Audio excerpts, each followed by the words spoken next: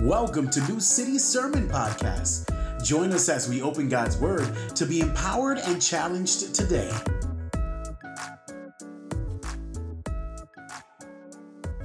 Last week we started in Jonah, and Jonah is part of the people of God. He's in the northern kingdom of Israel, who was enemies with Assyria.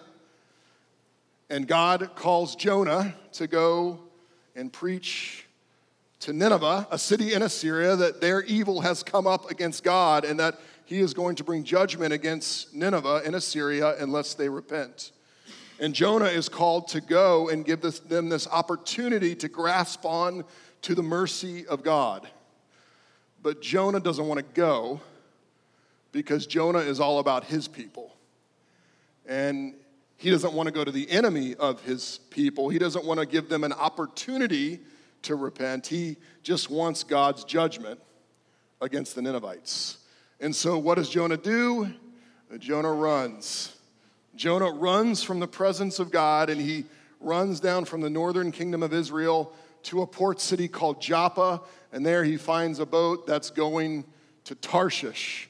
And you'll remember the map from last week. He was supposed to go right, and he went left down to Joppa. He got on a boat and was heading all the way to the left side of the map to Tarshish. We believe it's probably the furthest possible place he could go from Nineveh. And he goes down into that boat, and what happens? He falls asleep, and God sends a storm. Out of God's mercy, God sends a storm to get Jonah's attention, because even as Jonah is running away from God, God is running him down. God is running him down. And when the sailors figure out that the storm is there because of Jonah, Jonah offers himself as a substitute, and he's thrown overboard. And the storm does calm down. And the sailors realize that Jonah's God is the one true God, and they worship Jonah's God rather than their own gods. And the irony we see in chapter 1 is that even though Jonah had run away from telling others about his God had used his running to bring others to himself.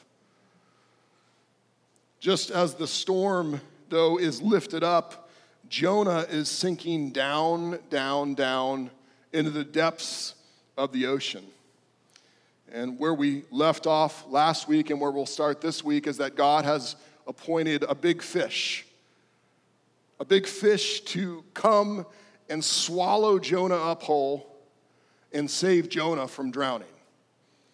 And I know, a big fish swallowing a man whole and being preserved in his belly, I get it. It sounds crazy, and it does. And it is meant to sound crazy. But let me suggest a few things.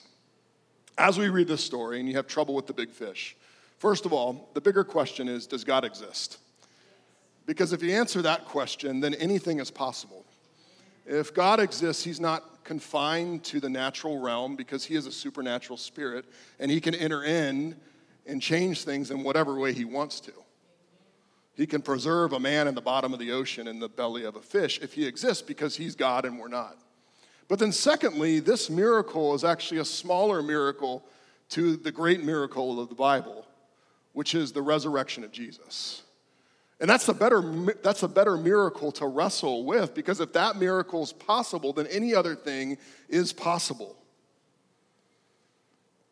But this story isn't really about the whale. The whale only appears in 3 verses. This story is first and foremost about mission, mystery, and mercy. And this particular chapter in this story is about Jonah's hitting bottom and looking up. It's about Jonah's hitting bottom and looking up. And before we read the text, I'm going to pray. Would you pray with me? Jesus, we thank you for this story that is meant to teach us and instruct us and ultimately point to you. And even as we see Jonah's full belly, or the full belly of the fish, we're reminded of the empty tomb. If this miracle is possible, it was only possible because God exists and because you have risen from the dead. But in light of that, we want to be transformed by your power, because if you are risen from the dead, then you have the power not only to preserve a man and a fish, but also to change hard hearts like ours. And really, that's what this story is about. We pray that you would take us deeper in our understanding of our running from you and open our eyes to how big your mercy for us really is. And we ask all this in the name of Jesus. And all God's people said, Amen. It says, the Lord appointed a great fish to swallow Jonah, and Jonah was in the belly of the fish 3 days and 3 nights. And Jonah prayed to the Lord his God from the belly of the fish. I called to the Lord in my distress, and he answered me. I cried out for help from deep inside. Where? Sheol. You heard my voice. You threw me into the depths, into the heart of the seas, and the current overcame me. All your breakers and billows swept over me. But I said, I have been banished from your sight, yet I will look once more towards your holy temple. The water engulfed me up to the neck, and the watery depths overcame me. Seaweed was wrapped around my head, and I sank to the foundations of the mountains. The earth's gate shut behind me forever. Then you raised my life from the pit, Lord my God. As my life was fading away, I remembered the Lord, and my prayer came to you, to your holy temple. Those who cherish worthless idols abandon their faithful love. But as for me, I will sacrifice to you with a voice of thanksgiving. I will fulfill what I have vowed. Salvation belongs to who? To the Lord. Have you ever hit rock bottom? Oh, there was a lot of yeses there. Have you ever hit rock bottom? Have you ever sunk down so far where everything felt like it was closing in on you and there was no hope? Where maybe your whole life fell apart, or maybe it was just one particular situation that it felt like that fell apart. And whatever it is, whether it was your whole life or whether it was one situation, you felt like you were hitting bottom. Most of us have been there on some level or another. But what was it that brought you to the bottom? What was it that caused you to sink down? Was it something that you did, or was it something that was done to you? What did you do when you hit bottom? When you were at the end, what did you do? Did you pray? Did you pray? And did you pray believing that God would hear you? Jonah has hit bottom. He's at the bottom of the sea. From the language that he's using, he is literally going down, down, down like an anvil to the bottom of the ocean. He says that the waters are closing in. He seems to be wrapped in sea vegetation. What he's seeing, he calls the roots of the mountains. In other words, he's seeing where the mountains from high up are descending down into the sea. He has reached the bottom because, not something that was done to him, but because he had been running from God. Because he had been running from God, his circumstances at the bottom were brought about by his choices to get out of the presence of God, and he seems to have done that. He says this phrase, he says, I'm in Sheol. Sheol. And in Hebrew thought, Sheol was this place of death and spiritual darkness and separation from God. And Jonah believes that he is there in Sheol. It's ironic because when Jonah was running away, the very thing that he was trying to get away from is the presence of God. 3 times in chapter 1, it says Jonah is running away from the presence of God, and now he's there in Sheol, away from the presence of God. He's run away from his call, away from God's mission. He seems to have gotten away from God's presence. Good job, Jonah. You got exactly what you wanted. And there you are in Sheol at the bottom of the ocean with everything closing in around you. You wanted space? You got it. How does it feel, Jonah? Jonah's there and realizes the choices and the consequences of his choices, and that now he feels he is beyond God's reach in Sheol. beyond God's presence, beyond God's mercy, he has hit bottom. He has hit bottom. And yet, though it feels like he's beyond God's reach, though it feels like he's outside of God's mercy, he is not. He is not beyond God's reach. He has not outrun God's mercy. He has been allowed in God's mercy to hit rock bottom and feel like he's outside of God's mercy. But in God's mercy, Jonah is getting to experience the consequences of the very thing that he wanted. It's a severe mercy in a sense, where God is trying to get Jonah's attention by letting him run away, because that's what Jonah wanted to do. And it's often when you and I hit rock bottom that the mercy of God becomes most clear and most precious. When we see the consequences of our running, it is when the mercy of God becomes most precious to us. And at that moment when Jonah hits bottom is when he looks up. When he looks up in prayer. In verse 2 and 3, Jonah starts off his prayer by calling out to the Lord in distress, wondering, will the Lord hear me? Will the Lord answer me? I'm at the bottom because of my own rebellion against him. Will the Lord hear me when I pray?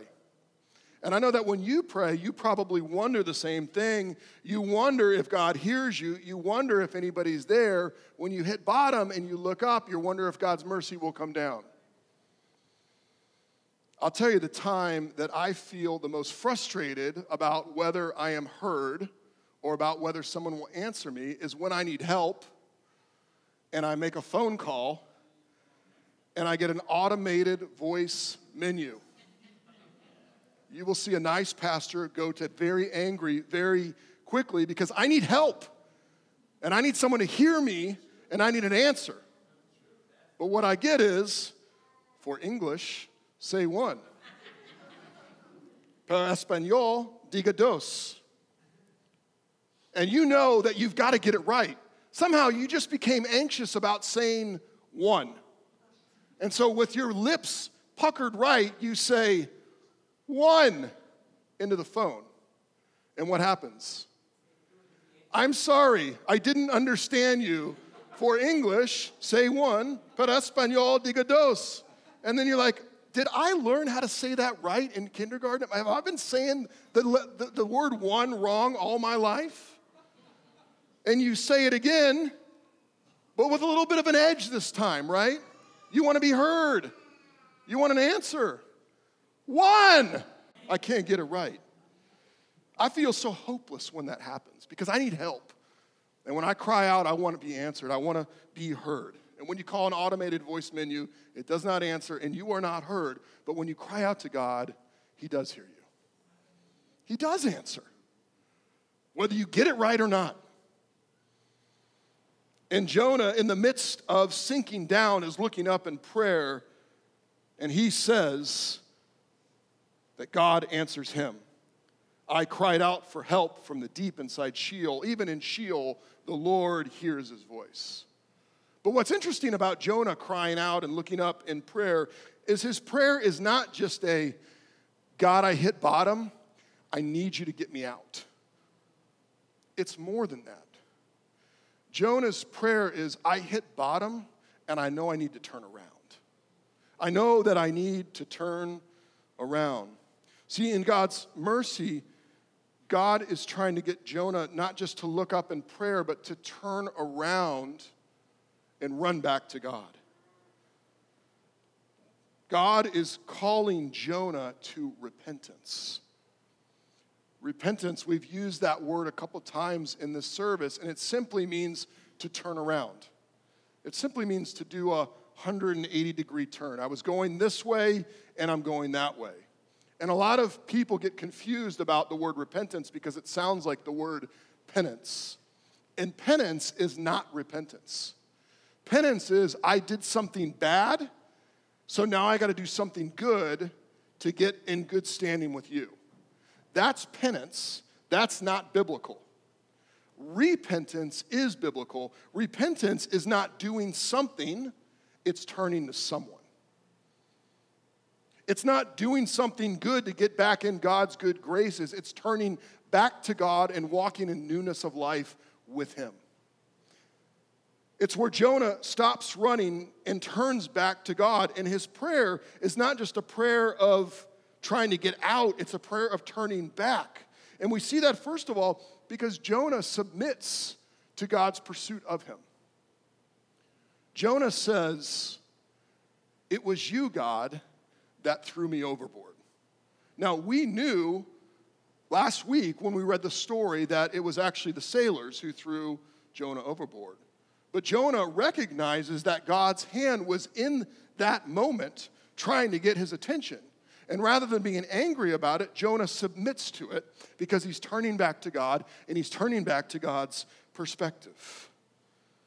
He recognizes God's pursuit of him in his running. Jonah submits to God's pursuit of him. But then, secondly, Jonah specifically repents. Look what it says in verse 4. "But I said, I have been banished from your sight, yet I will look once more toward your holy temple." Jonah has gotten that space that he wanted from God, but he finds himself in Sheol. And then it says, "Yet I will turn to the temple." I read that this week, and I thought, why did he say the temple? Why would he say that he's turning specifically to the temple? And then it dawned on me what the story is trying to communicate. Because 3 times in chapter 1, it says that Jonah is running from the presence of the Lord. And although God is present everywhere, his special presence dwells where? In the temple. And so Jonah is turning to the temple as a way of saying, I am specifically repenting from the very action that I was heading towards. I was trying to get away from the presence of God. Now I'm going to specifically turn towards the presence of God. You see, his repentance matches his running. His repentance matches his running, and he repents specifically. One of the phrases that I love in our doctrinal statement says that we as Christians are called to repent of our particular sins particularly. Particular sins particularly, our specific sins specifically. Repentance is different than confession. Confession is, I agree with you, I see my sin. But repentance is turning away from those sins and turning to God. And where we were building our life around running from Him in a particular area, now we build our life around God in that particular area. That happens when we first come to Christ and we make a 180-degree turn. We say, I was going this way, now I'm going this way.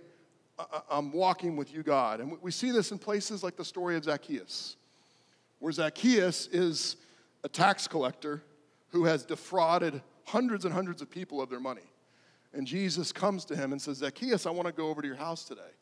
And he's calling Zacchaeus in a relationship with him. He's calling Zacchaeus to follow him. And what does Zacchaeus say next? Well, his repentance specifically matches his running. Zacchaeus says, I will give half of what I have to the poor, and anyone that I have defrauded, I will pay back 4 times. Now, he's not doing penance. He's doing repentance. In other words, he has built his life around greed and thievery.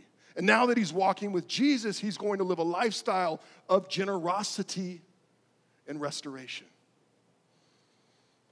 Jesus has already given him relationship. He's not trying to earn relationship with Jesus because Jesus has already told Zacchaeus that he's coming over to his house.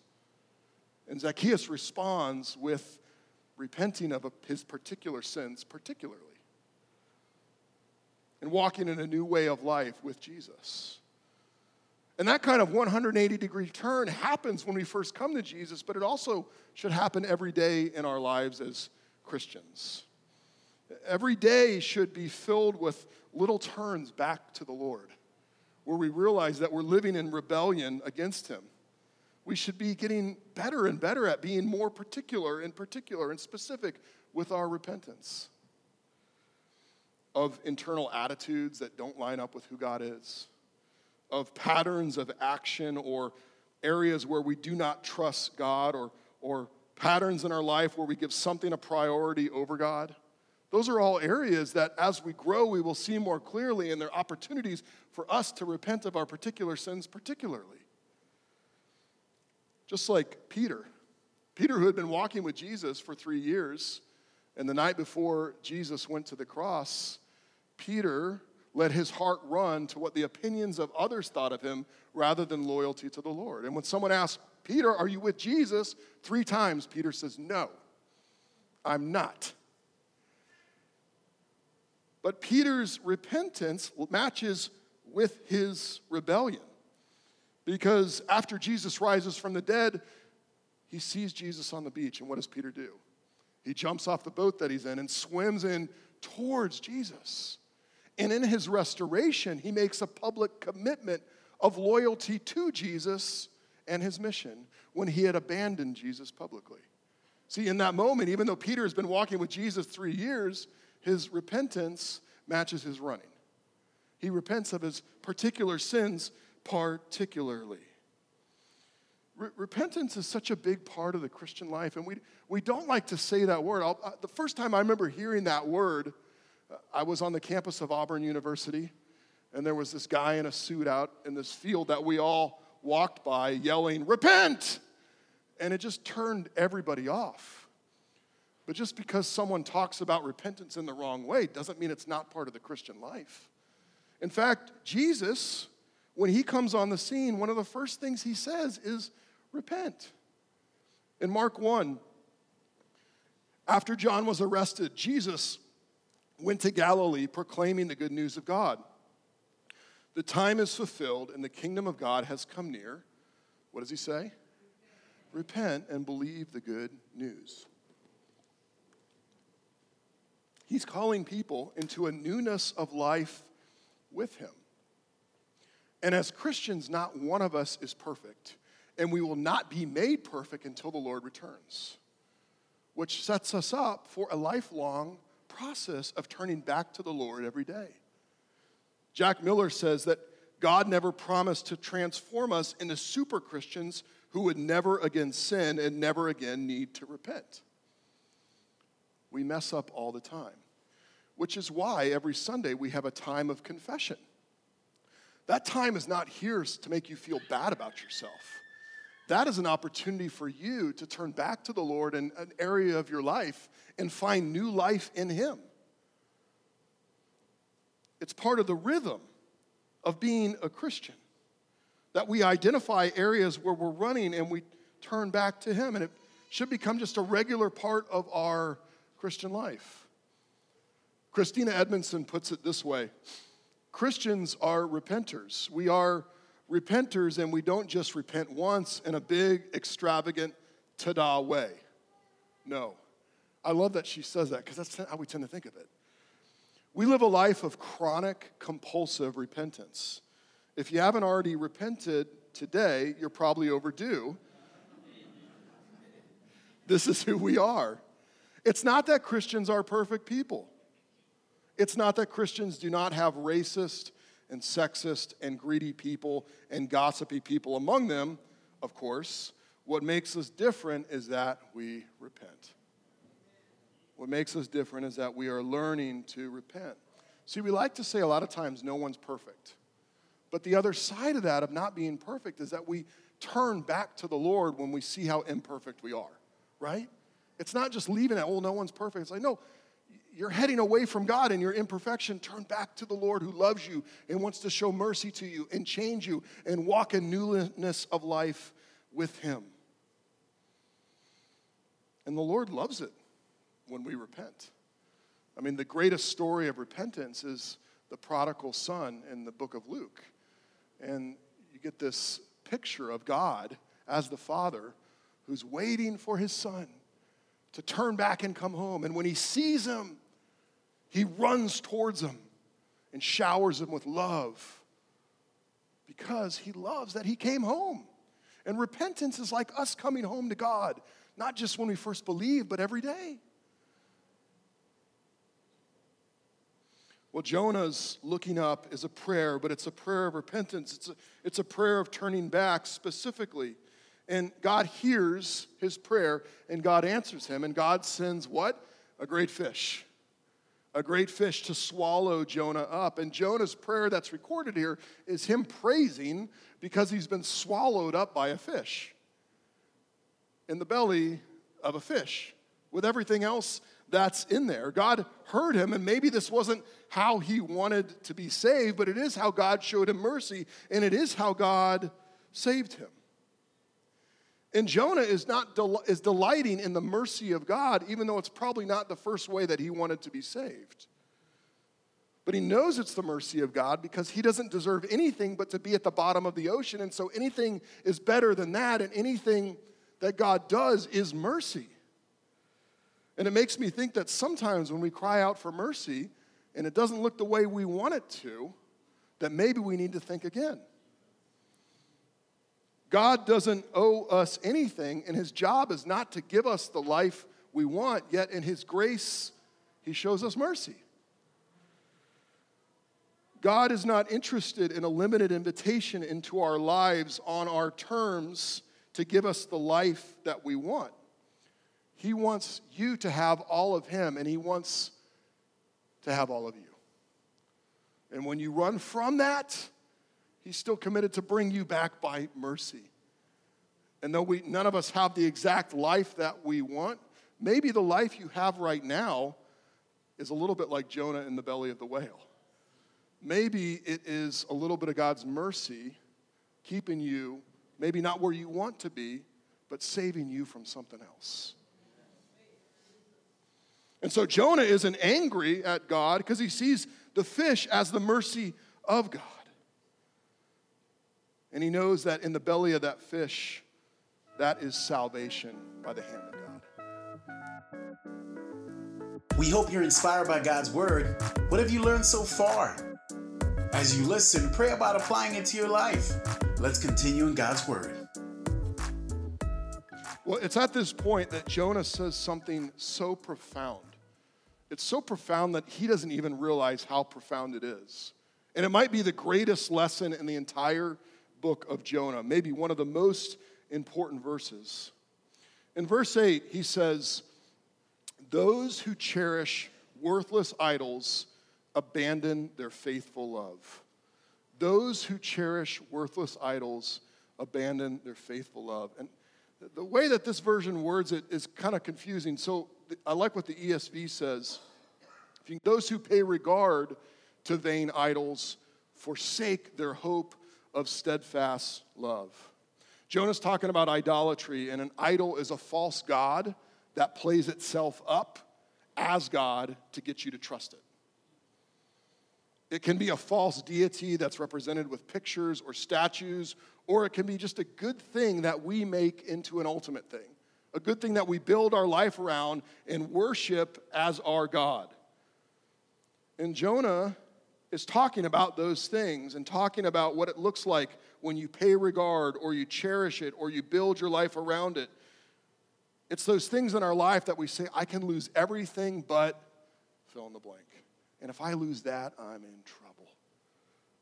But what Jonah says about those idols is that they're vain and empty.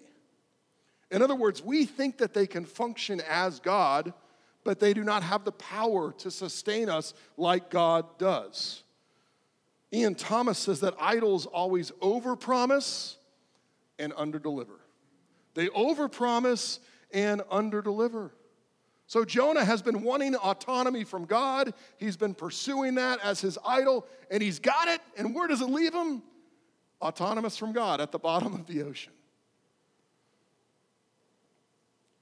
It's interesting how Jonah talks about the vain idols. He says that those who pay regard to vain idols forsake their hope of steadfast love.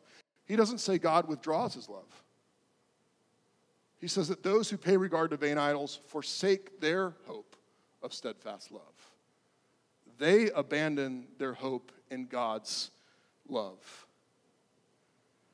It isn't God who withholds his love from us. It's us who back away from God's committed love to us. When we pursue idols, when we take good things and make them God, we can become so compulsive and anxious about just getting them. I just need a little bit more. I just need it. And yet we forget what we are letting go of. I want life on my terms. I just got to get life on my terms. And in that very moment, we're letting go of God and his love for us. I've just got to have that relationship. I got to go back to that relationship, even though it's dysfunctional and I know the Lord doesn't want me there, but I've got to have life with it because I can't picture life without it. And in our compulsion and in our anxiety, we forget that the Lord loves us no matter how dysfunctional we get. And as we go through life and we go, I need more. I want more. Life's not good unless I get more. And our hearts are hungry and never satisfied. We forget the satisfying love of God for broken people like you and me. Those who pay regard to vain idols forsake their hope of steadfast love. See, in getting what you want, you might be giving up the only thing that you had going for you. Those who pay regard to vain idols forsake their hope of steadfast love.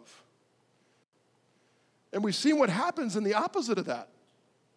The sailors have abandoned their false gods and have abandoned their idols. And what did they experience? Salvation. God saved them by his steadfast love. When they turned to him, God saved them from the storm. And Jonah, in his running, he had been running away from the only thing he had going for him, which is God's love and mercy. And so he comes to this point where he realizes how great God's mercy is. And at the end of the chapter, in verse 9 and 10, he says there in the second line, I will sacrifice to you with a voice of thanksgiving. I will fulfill what I have vowed. Salvation belongs to the Lord.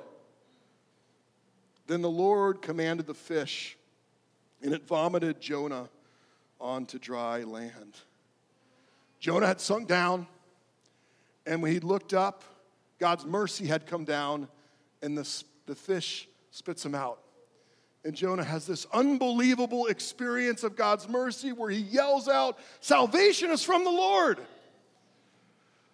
But I wish the story kind of ended there. God's mercy has not gone down deep enough into the heart of Jonah. See, when Jonah yells, God saves, that phrase is the very thing that will make him angry in chapter 3 and 4. When he receives mercy, he's happy. When he goes and tells the Ninevites to repent, and they do, and they receive God's mercy, he's angry. Mercy for me, but not for you.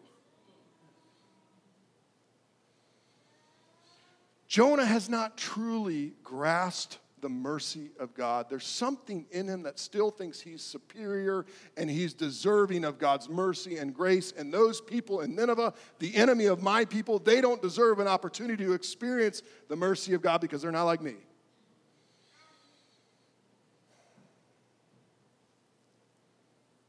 He gets it on one level, but he doesn't truly grasp it. His repentance still needs to go deeper. And it should make us ask, how do we grasp the mercy of God? Like, how do we grasp it in a way that we don't miss it like Jonah did? And I think that's a lifelong process, but I think there's also something that we can root here in the text as we close. Jonah points his gaze towards the temple. And the temple ultimately points to the cross. The temple was a place of sacrifice where atonement was made for sin. Animals died in the place of sinners, and the cross was the final sacrifice where Jesus Christ gave his life. His blood was shed to reconcile you and me to God, to bring atonement for our sins so that God would go from judge to father. And Christ Jesus died on that cross to bring people from every tribe and every nation and every tongue into the family of God. And I think our lives are meant to be daily turns back to the cross, to see afresh the mercy of God for sinners like you and me. And as you and I turn back and repent every day, what we see is not limited mercy, but unlimited mercy through the cross of Jesus Christ. And it's as you and I begin to grasp that it goes deeper, deeper, deeper into our hearts. And we realize how undeserving we were of what Jesus has done for us. And that fills us up with love that we might reach the very people that we're enemies with. If I didn't deserve God's mercy, then they don't either, but I get to be the person who brings it to them. And so maybe it's a call for us to take the act of repentance more seriously in our lives, to turn not in penance, but in repentance every day and see the fresh mercy of God for us on the cross. And as we grasp the cross and grasp the mercy of God, we will have more mercy to give for everyone, even those we believe do not deserve it, because we do not deserve it.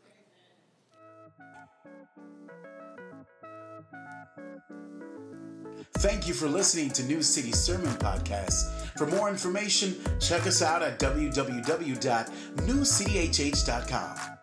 We'll see you next week.